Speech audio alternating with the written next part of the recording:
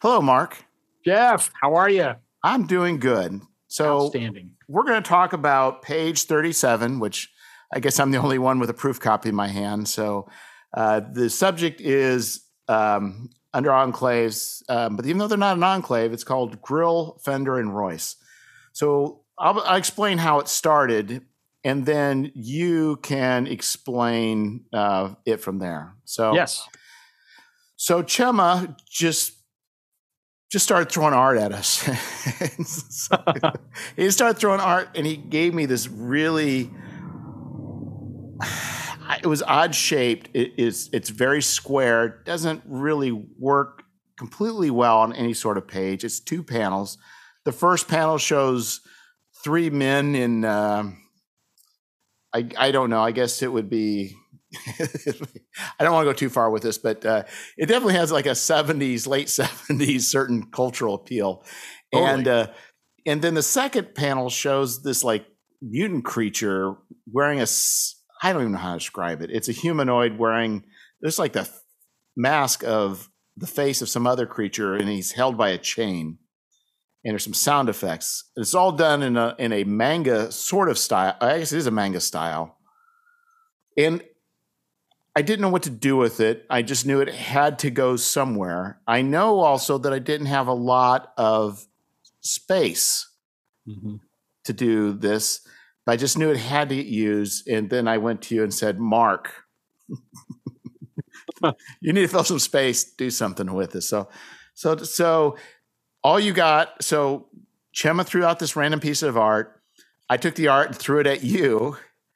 And then all the pressure's on you for you to do something with this. So explain to me what you saw, what your process was, and how you came up with it. There was something about, at first glance, you're absolutely right. I thought when I looked at it that these characters could have been in the background of the Road Warrior, right? They just had a very like Australian sort of, and it, not just the Road Warrior, but also George Romero's Night Riders, about the court that jousted with motorcycles. There was this weird little pocket of this kind of stuff in the late 70s, early 80s, when we were still in danger of being actually nuked. And so I love that stuff. I fell into it as a kid. It's been a huge influence on me. I love Car Wars. And so there was something about the top hat and the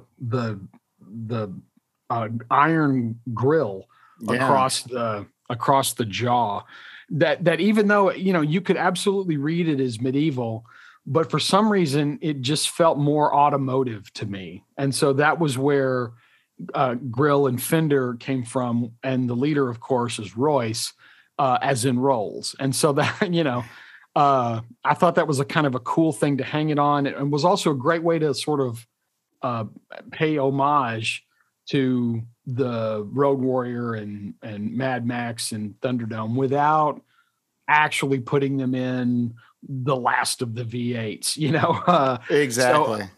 So that was the point. And, Rolls Royces are never junkers. And so I love the idea of a guy who's, this sort of gentleman rogue kind of character, especially in the apocalypse where life is nasty, brutish, and short.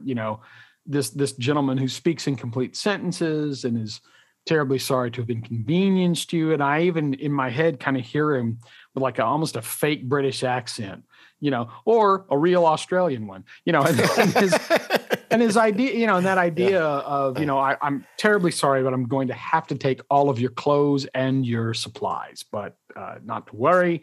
I thank you in advance for your kind contribution to the effort. Just thought that'd be a really cool note to throw into any post-apocalypse game. And then with that in mind, I tried to write all of this stuff so that you could literally have this be a wandering monster style encounter, or they could be the start of something that you could, massage into linked adventures or perennial adversaries or even allies, depending on how the players spin it.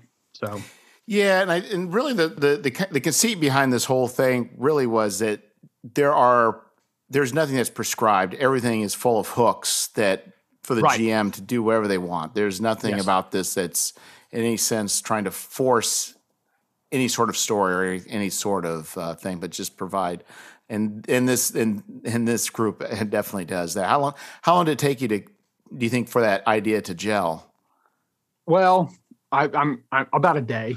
I saw the artwork right away, got that idea in my head, and then I sort of sat with it to see if anything else kind of came up. And I spent some time kind of studying on it, and I came up with a couple of other ideas. And honestly, I thought the classic automotive theme was the strongest.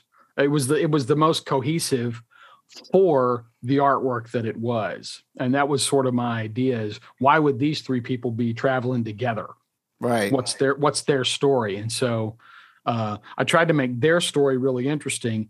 And then what you do with it as a GM, to put into your story, that's your put in, right? That's your business. So.